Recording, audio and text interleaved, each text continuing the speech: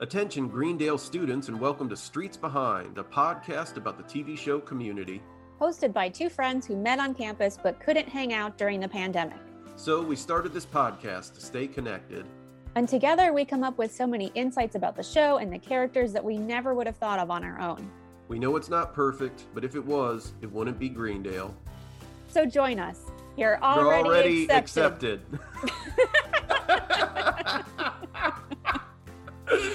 Nice.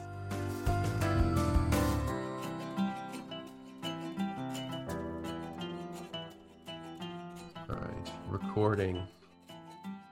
All right, ready? Yes. Let's do it. What's up, everybody? This is Matthew Kroll. And I'm Sandy Caldrone. And you're listening to, what's our name of our pod again?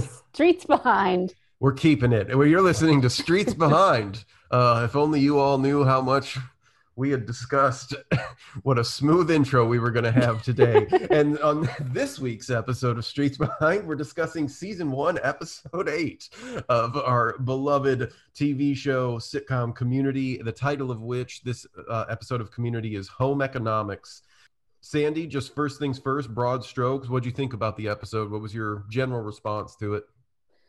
So something I noticed in this episode is, we always talk about how much has happened in each of these episodes. And in this one, they didn't even have time for the theme song. They just did a 2-second shot of the fortune telling paper guy thing. And that was it. So that was kind of my overall feeling for this episode is more so than even some of the previous ones. They crammed this full of content.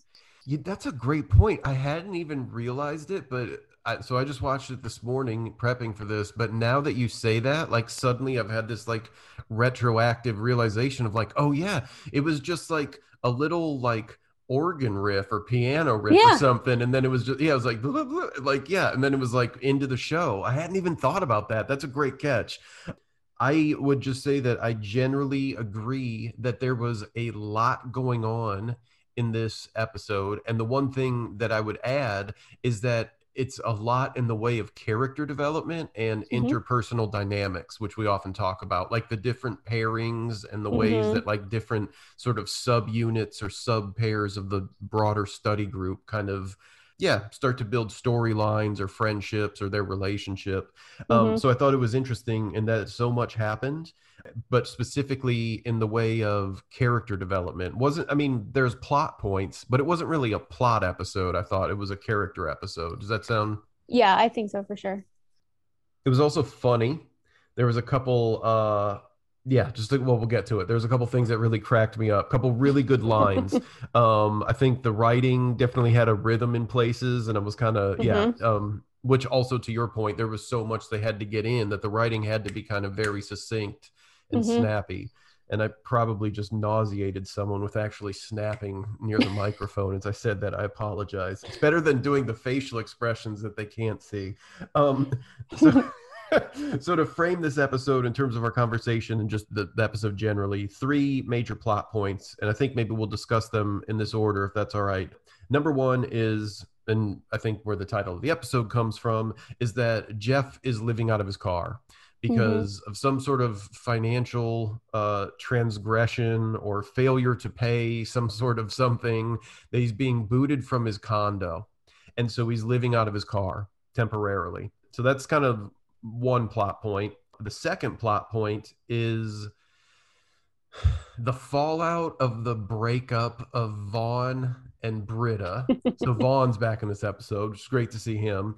And the way Pierce gets brought into Vaughn's band in an attempt to talk to Vaughn for Britta. And then the way that whole thing evolves, at least in this episode, if not beyond, and we'll talk about that. And then the final one is something that I think we've seen the seeds of. It's that Annie clearly had a massive crush on Troy in high school, and in fact continues to have this crush on Troy.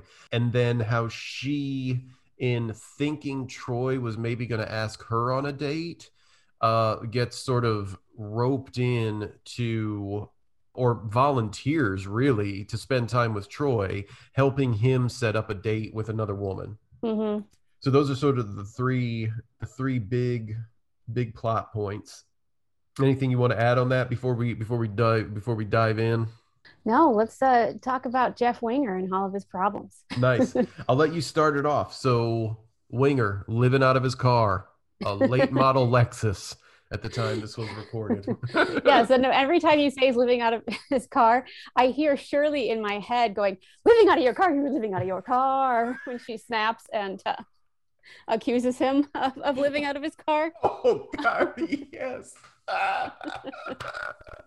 By the way, you had the cadence exactly.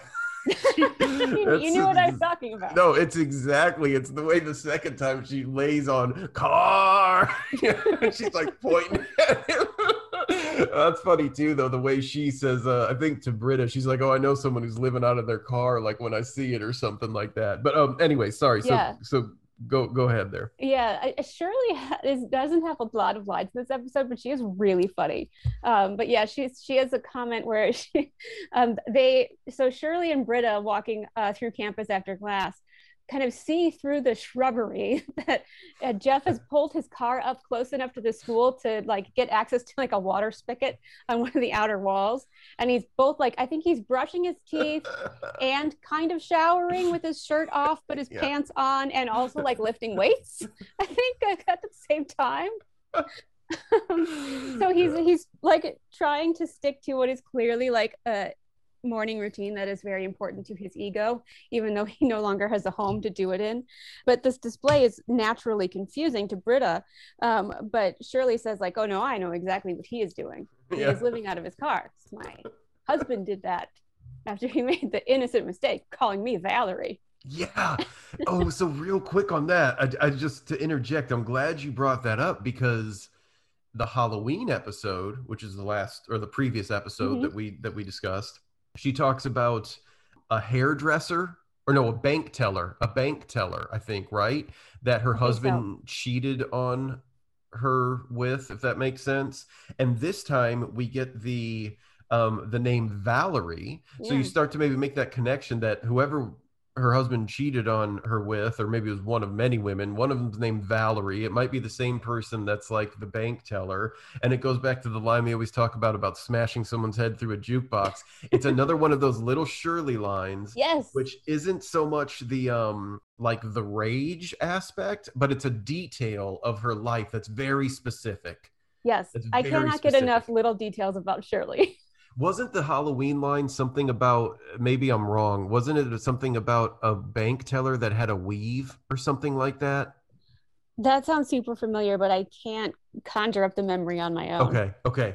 Maybe I'm wrong on that, but I feel like that was, oh, and for listeners, I should say, we record these when we can. So if you're listening to these in succession and you're like, "But you just talked about this," might be some time in between here for Sandy and I. So I'm sorry. And a lot of things happen in life, the work week, where I kind of forget from week to week.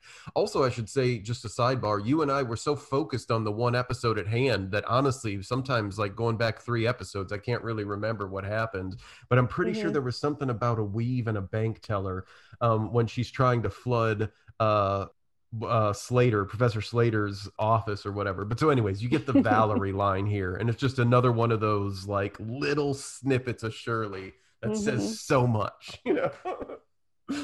But so you were talking about Jeff's morning routine and the vanity that comes with it. I was curious how you felt about this sort of part of the plot and this character development with Jeff, because you get this interesting, I think, kind of twofold or like dovetailed character development with him, where you get this piece of him that actually is able to relax when he finally has to admit that he's got to move in with Abed. So being around Abed, which is not, those aren't two characters we've seen a lot of together, Jeff and Abed, to this point. Yeah. But somehow he sort of just buys into the, like, I'm a college student in a dorm who can just eat cereal and watch TV. But then it starts to affect the group dynamic in such a way that, or at least, his dynamic living with Abed, that then the group sort of decides that for the betterment of everyone, they need to feed back into that vanity and be, and like maybe Britta should offer herself as like sexual fodder, I mean, it's so it's interesting. I just wondered what you thought about that, sort of that kind of arc of like the sort of 180 to 360 that he does in a sense. Yeah, that was really interesting. And I think the transition, like Jeff's acceptance of being kind of unhoused and trying to live like Abed makes a little bit of sense because Jeff's kind of always faking anyway. So, like, why not just fake a different kind of personality? But then Oh, he kind of sinks a little too far into dorm life.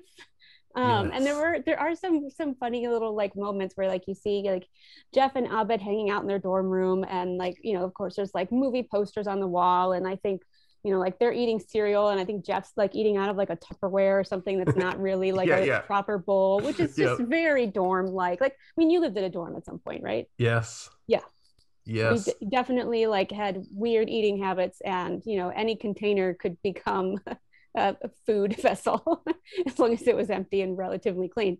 um, so that kind of stuff was fun to see, but it was like I think Abed is the first one to realize like Jeff's trying to adapt, but this is not his habitat. This isn't right for him. And it's interesting too, because then towards the end, Jeff says something, end of the episode, Jeff says something to Abed where he's like, "Oh, you would have let me live with you forever." And Mm-hmm. Abed's just sort of like, "Yeah." And I actually thought in a way, I mean, maybe the way that this episode can be interpreted is actually this is an Abed episode, but not like the typical like kind of like weird, quirky Abed episode. It's actually a lot about Abed, his character, and his ability to read other people's character, which then comes into play in the next episode, the Mm-hmm. debate episode. That's true. Maybe it was a little bit of a setup. Yeah, yeah, yeah. I think so too. Like, there's this a little bit of a setup there, and maybe that's because I watched them both this morning. But there's a little bit of a setup there, or at least, yeah, some kind of a foreshadowing of like Abed's ability to read the rest of the group. And there's many episodes going forward where Abed's Mm-hmm. ability to read what's going on with other people, relationships, just sort of his ability to like see that something is happening and Mm-hmm. kind of like be the one who gets it because he's so observant. And why is he so observant? Because he watches all this TV. But so I wonder if that's something, or I guess I should say, I wonder how you feel about that part of it. That though Abed is the one who's annoyed and sees that like Jeff doesn't fit into the ecosystem, if you will, of like Tupperware cereal eating like dorm life, and he's the one who, or one of the ones that wants to get Britta involved with Jeff for one reason or another to quote unquote like motivate Jeff back to Mm-hmm. like the winger lifestyle. There was also this part of him I thought was kind of a sweet moment when Abed's like, "Yeah, I would have let you live with me forever." And it's kind of this admission that like, but you're still the cool guy, you're still winger. And like, if you were my roommate, there's like some social cachet there. But also, Abed maybe is a little lonely and just liked having a buddy. And also just didn't, in a sense, care. He's just like, yeah, whatever, you can live with me. Right. Yeah. Like Abed would have been fine with that. And he's also fine with it not happening because Abed isn't like his happiness isn't as susceptible to outside forces as it is with most people. Yeah, that's and then real quick while I'm thinking about it before I forget, some great lines in here. For instance, when it's just Jeff by himself on the couch, he's like lying there with no shirt on or something. Or no, wait, maybe he's in boxers and a t-shirt, I think is actually, Yes. yeah, yeah. And he's lying on the couch and it's just him and the door's open and Britta walks in and she turns off the TV. And he'd been watching the Jeffersons and he says, "That's the Jefferson. That was the Jeffersons, honky." Yeah, And that's he a good just moment. like throws that out. But then she says something like, she starts to make this analogy of like, yeah, but like you're the Jeffersons, but you're living like good times. And Jeff's like, yeah, but they had good times. It's just like, again, such good like homage or allusion or like shout outs to old school TV. The fact that Mm-hmm. like Britta would lay into the fact he's watching the Jeffersons to be like, you know, the people in the Jeffersons lived a better life than the people in Good Times because they had more money and stuff. And isn't that who you really are, Jeff Winger? Suddenly he has this like really honest moment of like realizing that, you know, life isn't about the material things. It's just the way he said it. Yeah, but they had good times. It's just so like so on the nose. Britta had an interesting line towards the end of that interaction, that dialogue, and I wonder what you thought about it. She says, maybe if you put stain remover on a turd, you don't get a diamond. You just get a turd with less with less direction in life. Yeah. What is that? What does that mean, Sandy? Tell me. This is okay. So we have talked about before how like Britta's character changes throughout the course of the show. Mm-hmm. And she started off as this kind of like constructed like pixie dream girl, you know, like object of affection for Jeff. And then she gets a little bit like wackier and zanier in her own specific way as the show progresses. And like I think this is one of the ways we start to see the beginning of this, where like Britta has kind of like a wisdom about people and social situations, but very little intelligence of how to express that. So like all wisdom, no intelligence is how I think of Britta. And you kind of see that in this weird comment about turds and diamonds. Like that she's not like referencing something, right? Like this is only happening in Britta's head. Like there's no like saying or like anything that would make this analogy familiar. But we also at the same point, like I think you feel like you know what she means. It's interesting you should say that, because I hadn't thought about this in terms of her larger character arc, where she kind of starts to become really just kind of vapid and ditzy at times, like later in the show, you know, in certain episodes or in certain scenes. But I hadn't thought about that. Britta has an interesting kind of linguistics, and they write her in this interesting way where, yeah, whatever metaphor she's going for, it's mixed, and there's like various different things that are probably being drawn on here, like various different like axioms or like, you know, adages or whatever. But at the same time, there's something intuitive about it when you hear her say that. Yeah, like you understand her, but she's not making any sense. No, but it's true. It's just like, yeah, if you take off, you know, the disgusting parts of something disgusting, you don't necessarily get like a beautiful, precious gem. You just get kind of the same thing. But the part that cracks me up though is with less direction. Right. She also like breaks her own metaphors real hard, but they do it very well. And Gillian Jacobs delivers it like there's something about her delivery where you're like, no, I know exactly what you're trying to say, Britta. That's the other thing. It ends up being so kind of cutting and specific to Jeff, where it's just like, here's this random mixed metaphor that doesn't make any sense. But ultimately, it's just the fact that you specifically, Jeff Winger, have just gotten lazy, but you're still a turd. You're still a piece of shit. Like, you're still this materialistic person, as evidenced by when she throws him the handcrafted Italian faucets that apparently she stole out of this condo that he's losing, and he recognizes them because he put a notch in there, as he says, for the perfect temperature for, quote, combination skin. Yeah. So good. I also noticed too, like, so in the scene, as you said, Jeff's like lounging on the TV in t-shirt and boxers. He's also got like a piece of pizza just sitting on the couch, like without a plate or anything. So it's very gross.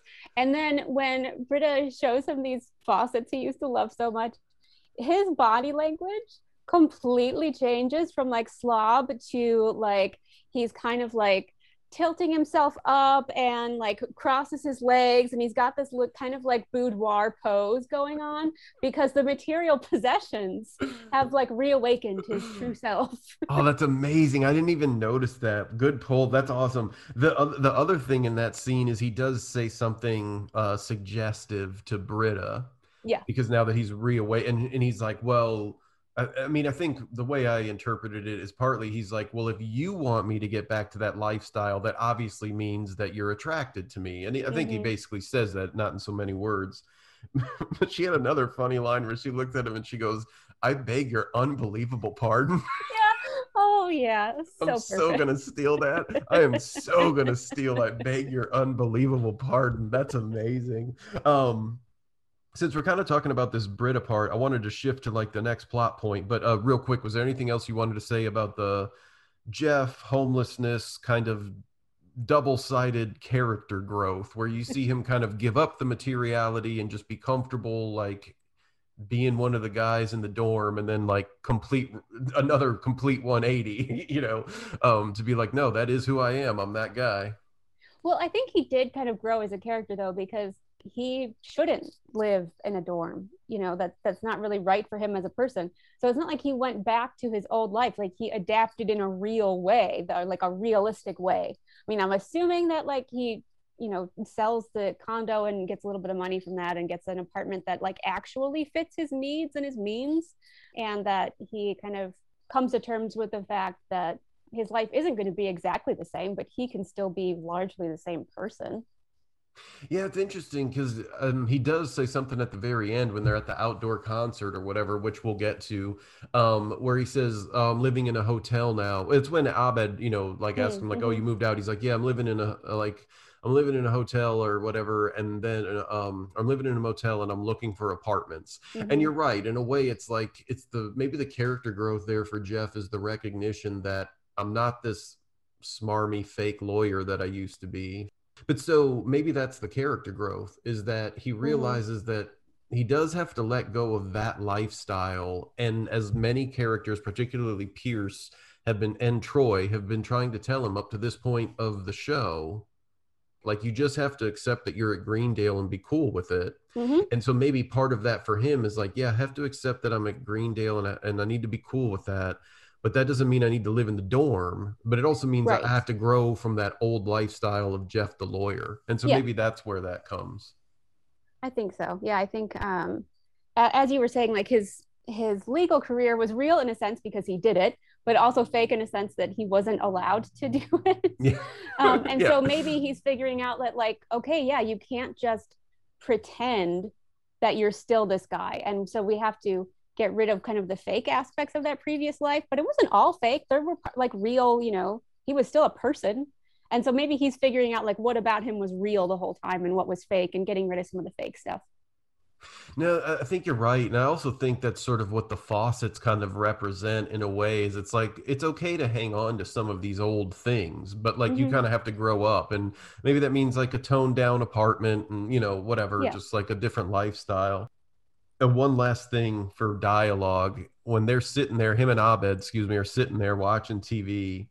And Abed admits that he was raised by TV because his dad didn't like to watch Mm-hmm. TV with him. And he's really happy Jeff's there to watch TV with him because he never had someone to watch TV with. So when he says, when Abed says, I was raised by TV, Jeff says, TV's the best dad there is. TV never came home drunk. TV never forgot me at the zoo. TV never abused and insulted me unless you count Cop Rock. It's a great line. Great line. Okay, so moving on then, the second thing we were going to talk about, so we were talking about Britta and kind of how she's there to help like rehabilitate the materialism of Winger and to get like that group dynamic back on board. Mm-hmm. We see Vaughn come back. Vaughn comes back early in the episode. Britta's jilted ex-boyfriend slash poet slash hacky sack player slash Exactly. musician. Yeah. Neo hippie open quad area resident, Yes. yeah. So Vaughn comes back and he's clearly, yes, as you said, jilted by the breakup. And Pierce offers to like talk to Vaughn for Britta to smooth things over, whatever his intention is. He off camera, we don't see this happen, but he goes to talk to Vaughn, and somehow that, After Britta said specifically, do yes, not do that. And then Pierce is like, well, that means I should do it. yeah, Which he's is like, again like a nod to Pierce's gross, like old masculine, creepy way of like no means yes. I was just very, very actually, because he says something like that's woman talk for like, Yep. yes, go do it. And it was an odd, keep in mind when this came out in 2009, and this is not an excuse, but this was a few years before the Me Too movement. Yeah. And it was actually something I wanted to mention. I'm not saying that excuses it, but I do wonder if they would have written it differently with that in mind, or if that was the point, partly is like, yeah, Pierce is just one of those old white dudes that's never going to get it. Like, he's Yeah, just I this see it dude. that way, that like Okay. that Pierce is representing kind of these like awful aspects of masculinity from his generation, that Pierce is not a role model. True. So, okay, so that's interesting. He's So, kind of a villain. yeah, yeah. So then, okay, because there was a part of me that's like, God, I can't believe they wrote that line in, you know? But then I'm like, well, but maybe that is what they wanted, is to be like, Yeah. no, look, Pierce is one of these like white men of a certain age with this sort of chauvinistic, Mm-hmm. patriarchal kind of, paternalistic view of the world that you're just not going to change. And that's how they think. And we're just kind of calling that out or whatever. Mm-hmm. But so, anyways, yes, Britta tries to stop him, or, tells him, no, you're not going to go talk to Vaughn for me. He takes it as a green light to go talk to Vaughn. He goes to talk to Vaughn, and the best result of this is that he becomes the keyboardist for Vaughn's band, which then means that at a little like show they're doing in the what do you call it, in the cafeteria, Mm-hmm. they release or like give the They, first they they public debut. they debut thank you they debut publicly the Getting Rid of Britta song, which is just like literally names her and is clearly this like jilted lover. I'm Vaughn. This specific person broke up with me, and this is a song about what a terrible person she is. Mm-hmm. Which then obviously then now we double down on the like someone's got to stop Vaughn from being like this. Um which then leads to what I thought was maybe the funniest part of the entire show, is the confrontation when Britta walks into their band practice. Yes. And just to make a really quick nod to the tight writing, like in the previous scene, she'd been talking to Jeff and Abed in the dorm room, Mm-hmm. and they bring up something about Pierce and Vaughn, and she's like, "Excuse me, I have a future murder victim to visit," and then she goes off to find and confront Vaughn. Nice. I forgot about that line. Yeah. So, okay. So she leaves. Oh, it's because Pavel comes in and is like, oh, Yeah, Britta, and starts singing the song. And getting she's like, rid of Britta. yeah, yeah. And Yeah, it's like, okay, that's how people know me.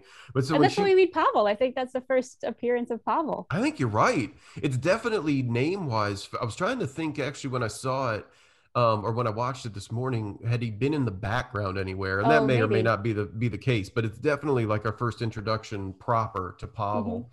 Another one of the many like bit characters in this Yeah. show that kind of comes and goes or whatever, and is very attached to like dorm room Yes. episodes or whatever. So she walks into the band practice, interrupts.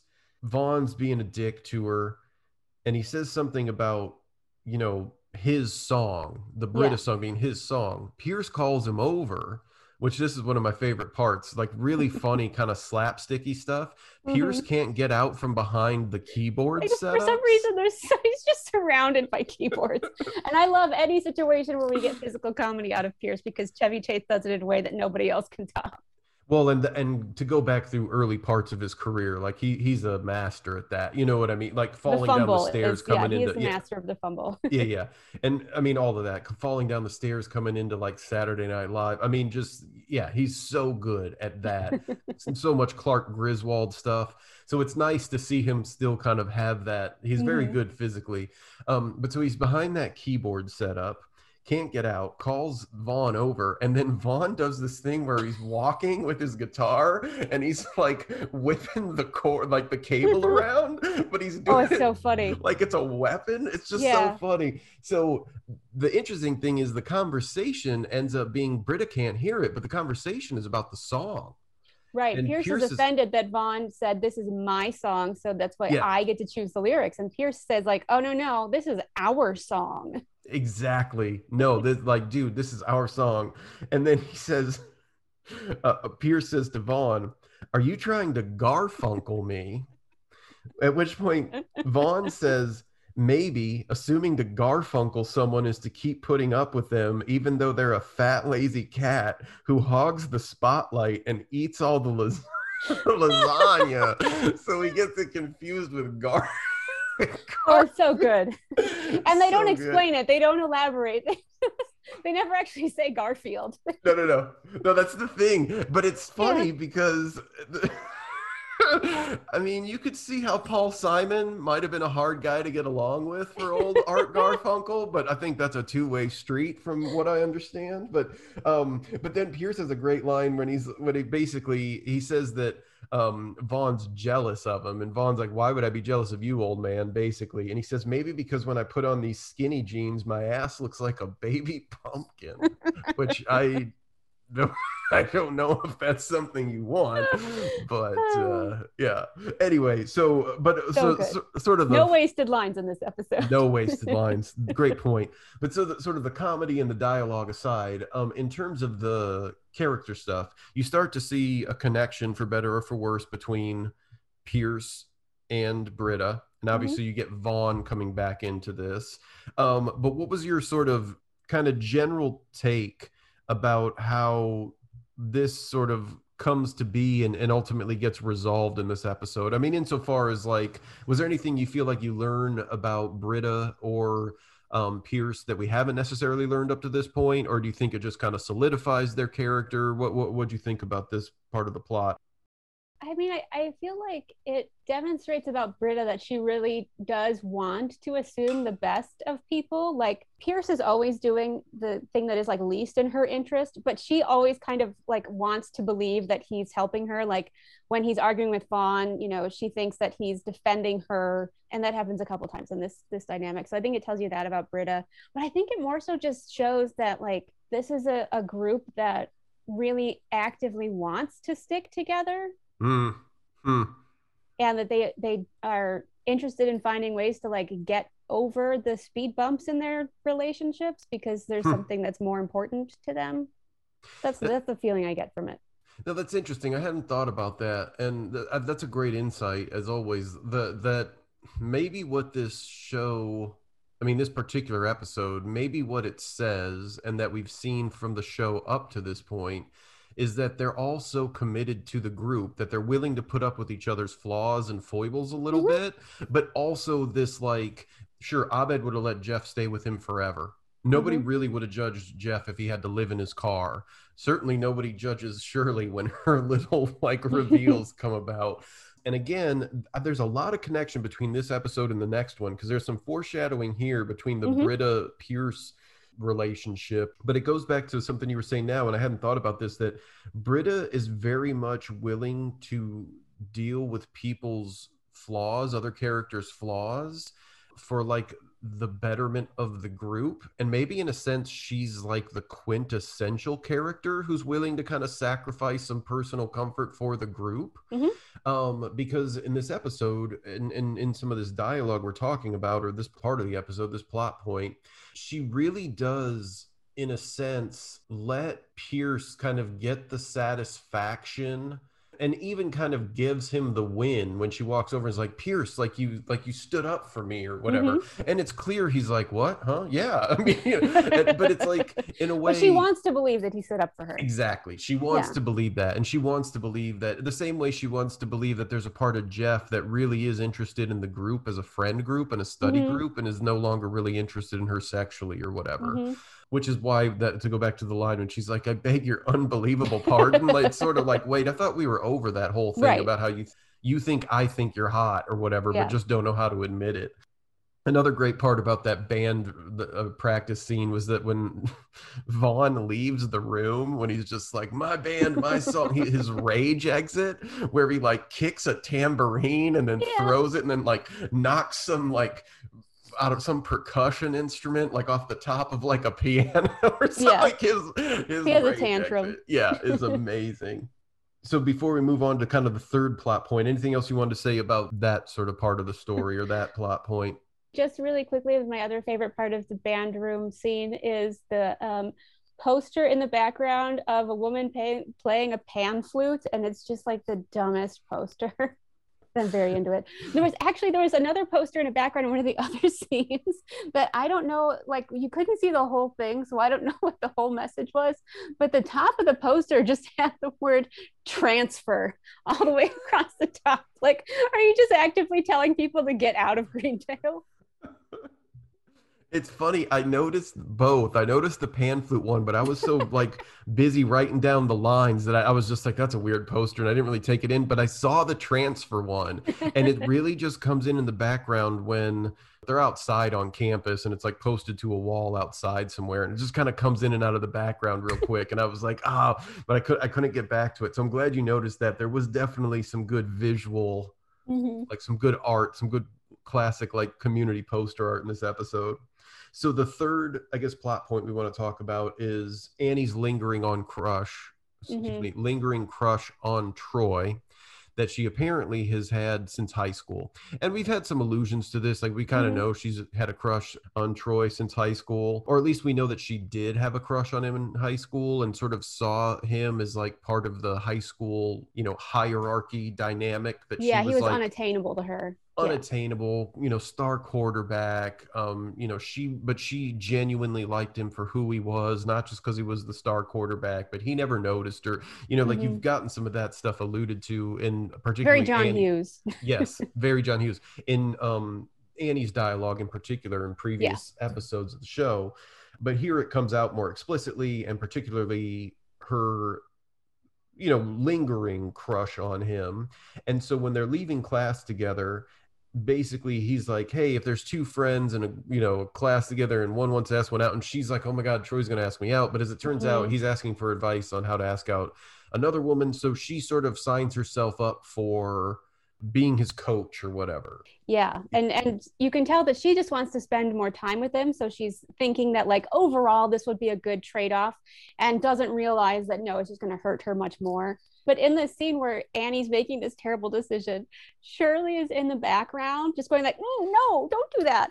And like I love that about Shirley in this episode. Like there are so many scenes where somebody else is doing something like outrageous or stupid and she is in the background reacting. Like Shirley in this episode is me as an audience member. Like Yeah, whatever she is doing is what I'm feeling about the other characters that are on screen at the moment.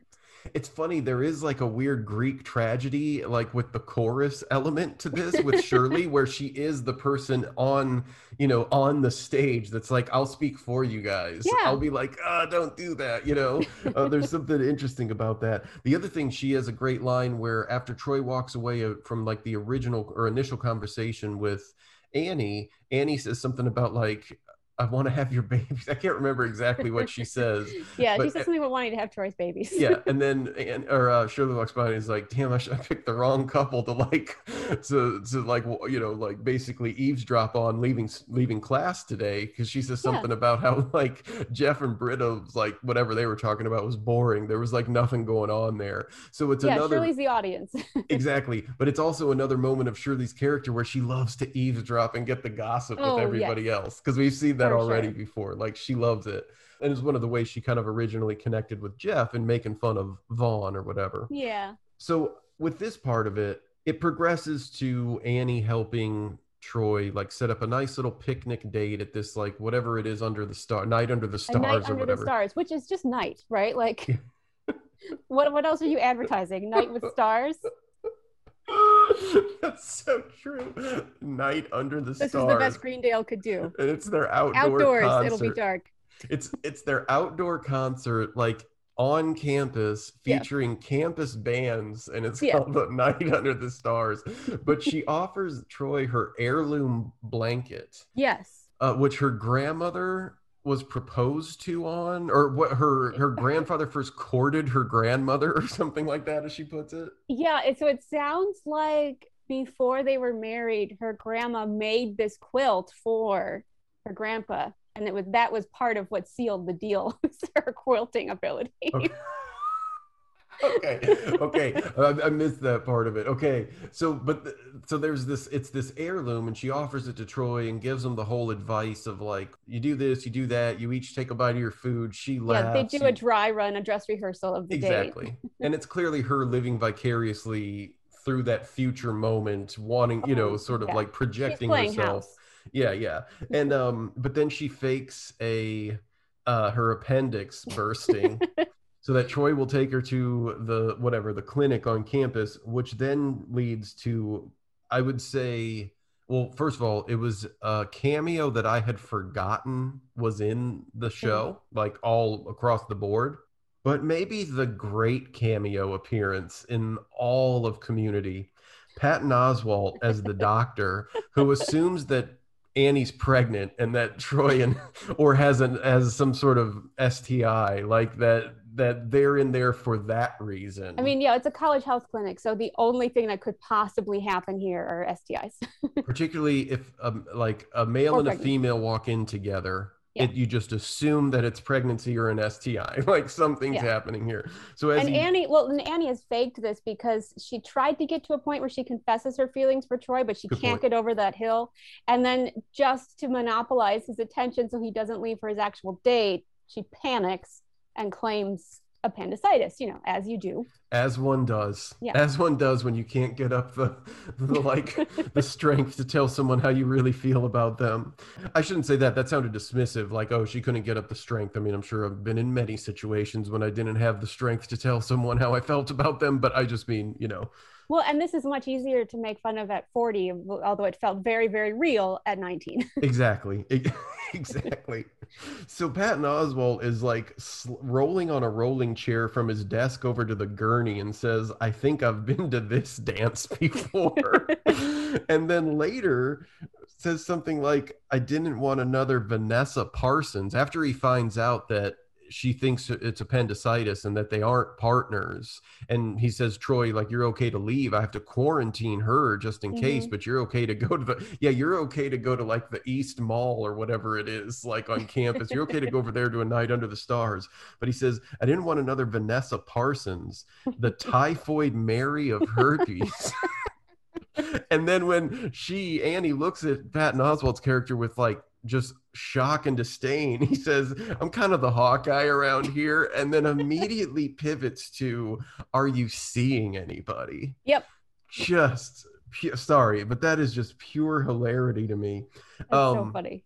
But so then she gets released. She goes to interrupt Troy's date, demands the blanket back, kind of pulls it out from under them. She's in like like a hospital gown, like Yes. apparently with no pants on. Shirley, so she goes up to Shirley and is like, I know that doesn't seem like much, but that was huge for me. At which point Shirley says, yeah, let's get you some pants or something. Yeah. But in a way, I think that this is actually telling because I think that is a big moment for Annie. I think it's like her growth was to just say, oh, well, I'm going to make a line. I'm going to draw a line and make a boundary. I'm going to make a statement. Might not be the one I want to make, but it's going to be what I'm comfortable with. Yeah. Well, and she's not comfortable at all is the thing. But like that's kind of the growth for her is that the comfortable thing would be to do nothing. Now, she's not going to do what she really wants, but she is going to do something. And she's going to take that blanket back. And Allison Brie is so committed, she's like willing to bear her ass for the comedic value of being in the hospital gown. Yeah, you gotta give her credit because she nails this scene.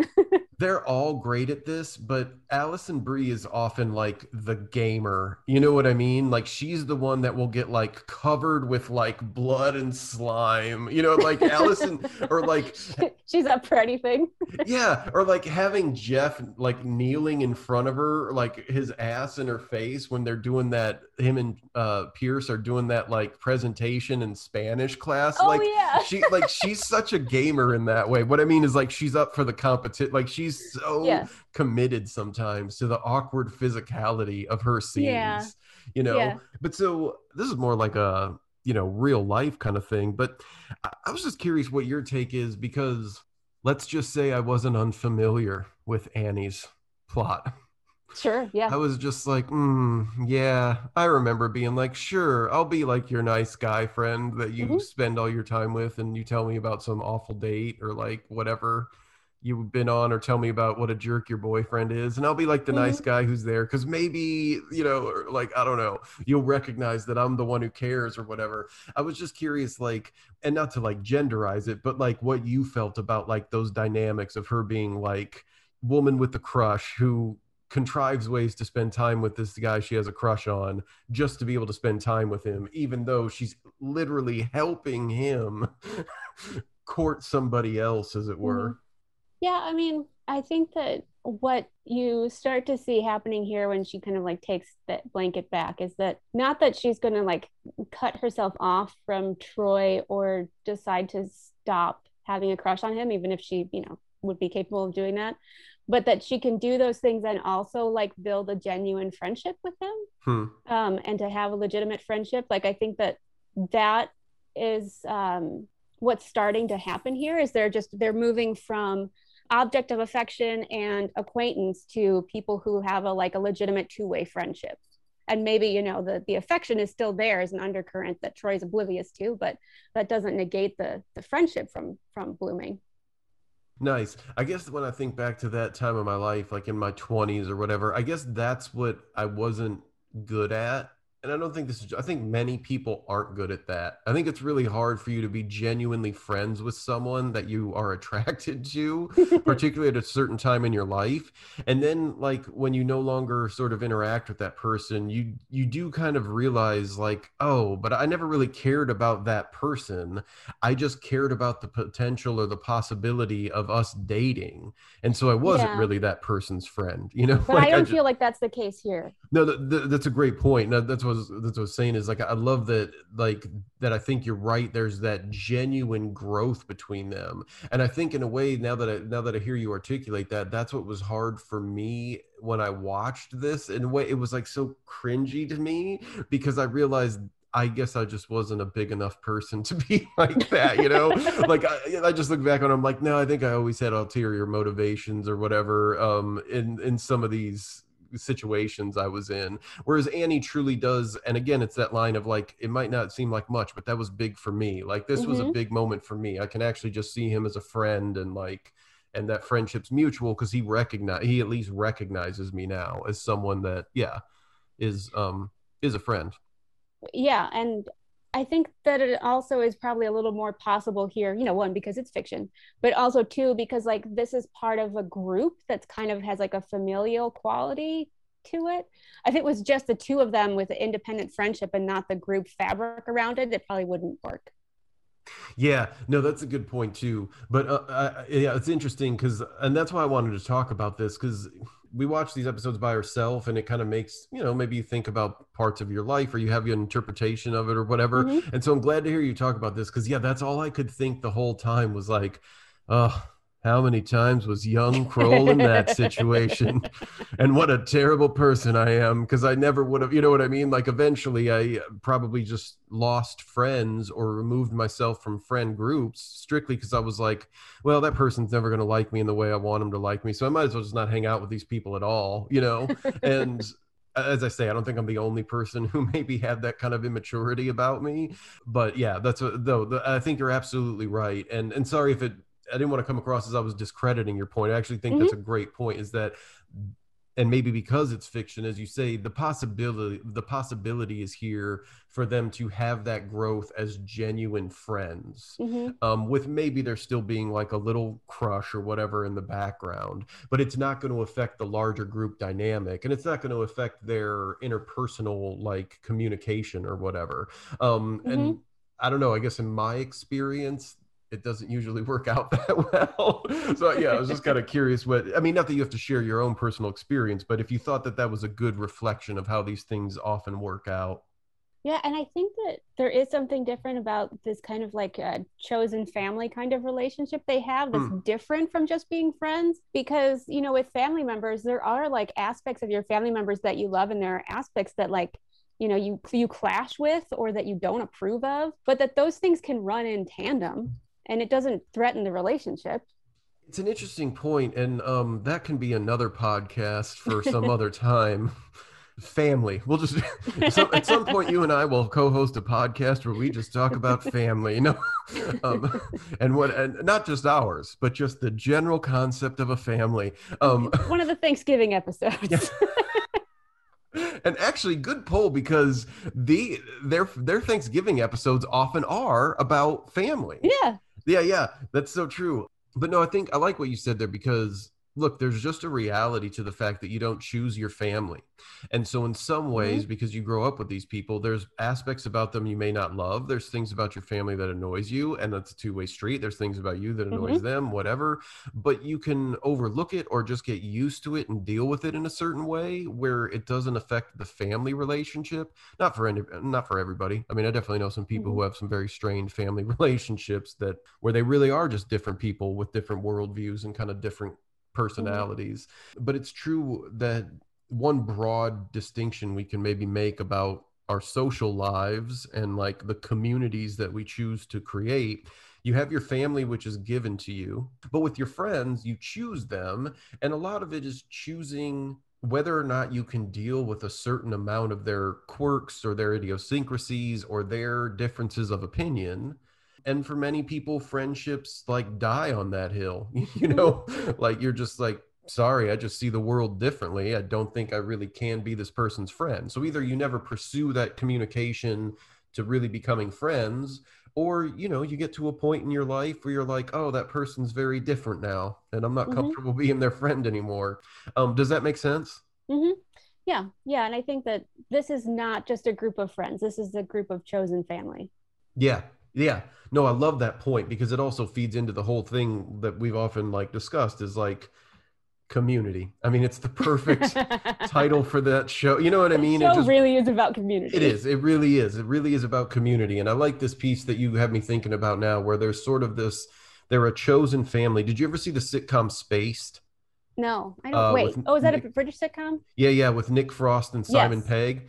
So at the end of the series, I think it's like the 12th episode, they maybe did two series of or six shows or whatever. And at the end of it, there's a line where they're trying to figure out who's gonna, or I think maybe the house they're all living in was gonna be sold, or like some of them are gonna move out or something. I They're can't. figuring out living arrangements. Yeah, they're figuring out living Yeah. arrangements. Apologies to Space fans. It's been years. I can't exactly remember, though I did see that series a couple times and loved it. But so, anyways, they're talking about I think basically Simon Pegg and the woman that he's like, in a relationship with in the show, but he's really not. Like that all comes to light to the landlord. And so it's like, all right, we got to figure out who's living, who's going, whatever. And he says something about he's like something like, sociologists say that like the postmodern ideal of a family will be like people that aren't related, but that like live in a living or that like occupy a single living space and sort of choose to be a family. And that line always stuck with me because I really do think that's true. And as evidenced by you and I recording these on Zoom during a pandemic or late stages of a pandemic, Mm-hmm. it really does sort of speak to that with our ability to virtually connect now and be online and create relationships and dialogue and actual like hangouts in that Mm-hmm. way, I do think there is something of, I don't know, I think that's always sort of meant something to me because even going back to like a child, like my childhood, some of the dudes that I was like in a really close knit group with in high school, I call them family, and sometimes I'll say to people Mm-hmm. like, oh, I'm going to visit family or something this week. And like, it Mm. might not necessarily be my family. Like, it's like, that's family to me. And I think there's Mm-hmm. something true about that. There's the community you choose, and it becomes a family because of the way you choose to commit to them and to be Right. like, this is our group. And And we're that going to, doesn't mean it's always easy. And that it doesn't mean like you can't like sometimes confront each other. I mean, I think that relationship kind of gives you the freedom to say things like, Pierce, let's discuss this creepiness that you couldn't do with just a friend. no, that's true. That's true. Well, thanks for discussing that, Sandy. Before we get to sort of wrapping this up, I just want to say I hope nobody fell asleep there. But no, that's really interesting. I hadn't, and as we often say about this show, I just don't think about these things before we come into it. And thanks for kind of helping me see that. And as always, your insights were valuable here. And now I've got this sort of like warm feeling about me of like, yeah, family is like kind of what you make of it, and that's what's great about this show. They're really committed to being a family of friends, if that makes sense. And I And genuinely think that neither of us would come up with any of these insights if we just put the time in alone to like sit and write papers about each episode of Community. Like, I think this exists in Community. Like, it has to be an active living conversation to happen. no, you're absolutely right. And in communication, like it has to be something you're discussing live Mm-hmm. time to have these insights and these Yeah. kind of revelations. Because you're right. If I tried to sit down and write a academic paper about this episode, none of this would have Mm-hmm. I want to, yeah. Real quick, was there any sort of before we get to the coda? And did you have like a favorite moment of the show? I'll just add that mine Oh, was the yeah. Patton Oswalt. Like that. That was, I just thought that was brilliant. One of the So best good. moments of the entire series. I honestly would say watching it, I completely forgot about it. So that was my favorite part of the show, Patton Oswalt, He's delightful, the Hawkeye. the Hawkeye, But classic. so my favorite was actually a line that we haven't mentioned yet, which happens in the very beginning when they're confronting Jeff to get him to admit that he's lost his home. And they're trying to be really nice about it, and that Jeff completely rejects their overtures of kindness and says the next person to offer me pity will be mentioned by name in my suicide note. And I can connect with that so much. Like I can really see, like, yeah, I theoretically could see doing that to spite someone. One of those like really dark lines this show gets away with, because I Yeah, think for the most part it's like so kind of silly and bright and upbeat, but you're right, is one of those like sinister dark community lines. I forgot about that yeah. line. Yeah, yeah. Oh, rough. So okay, on to the coda. One of the most original and funny codas of the show so far, and again, maybe all told, but it's Pierce on a synthesizer dropping a track for what you assume is a like battle rap diss track that he has written about Vaughn since he's been kicked out of the group. And at the Night Under the Stars, Vaughn changed his song from being about Britta to being about Pierce, Mm-hmm. And Pierce there is a was a, V. a guy who comes out and does sort of like reggae lyrics over Pierce's bands, or sorry, Vaughn's band's music or whatever. So basically Pierce ups the ante and is like, I'm gonna go find myself like a campus MC to drop this diss track, all of which includes like middle school bodily function humor, A lot of poop humor. a lot of poop and pee humor. um But that rap is so funny. And we're it's not going to like so repeat good. it here because there's no topping that scene as it is. Like just go back and rewatch that like a 3 or 4 times. Yeah, so good. So good. The one line that I will reference is the guy says something like his breath smells so bad that his butt is mad at his mouth or something like that, right? Yeah. Yeah. So good. It's so silly and unnecessary, but you're right. Like can't repeat it here because wouldn't be worth it, but just one of the great codas. And I Oh, also thought so it was funny. interesting that for the first time in a while there wasn't like a character like study group coda or like an Mm-hmm. Abed and Troy coda. It was kind of interesting that it was like just a completely different kind of coda with Pierce, who often Yes. isn't in the coda, and then someone who's really, I think that's this person's only like cameo in the series. It's just like a random one-off for this guy dropping these lyrics, and it's not like he becomes a character that you recognize any other time later in the I show. don't think so. I think he's just in this episode. Wow, that's amazing. All right, well, I guess that's our hot takes. 12 years later, our hot takes on season 1, episode 8 of Community Home Economics.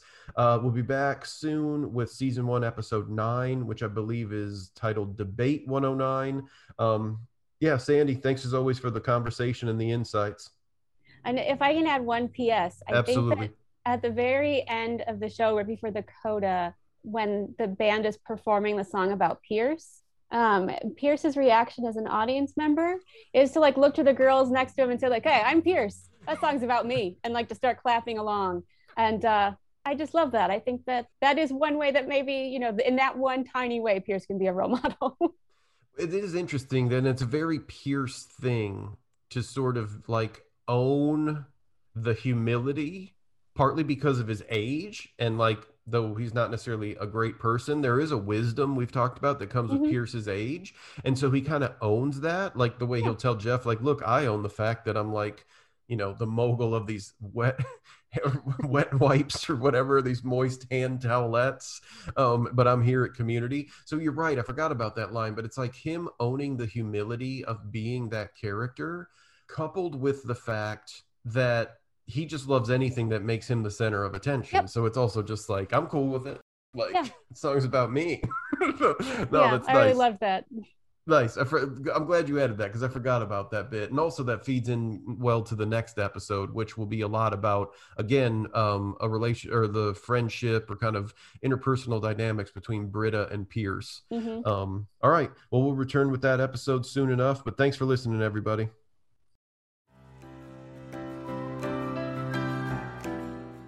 Our theme music is Happy Dance by Cedric Galkey. Please subscribe to Streets Behind wherever you get your podcasts.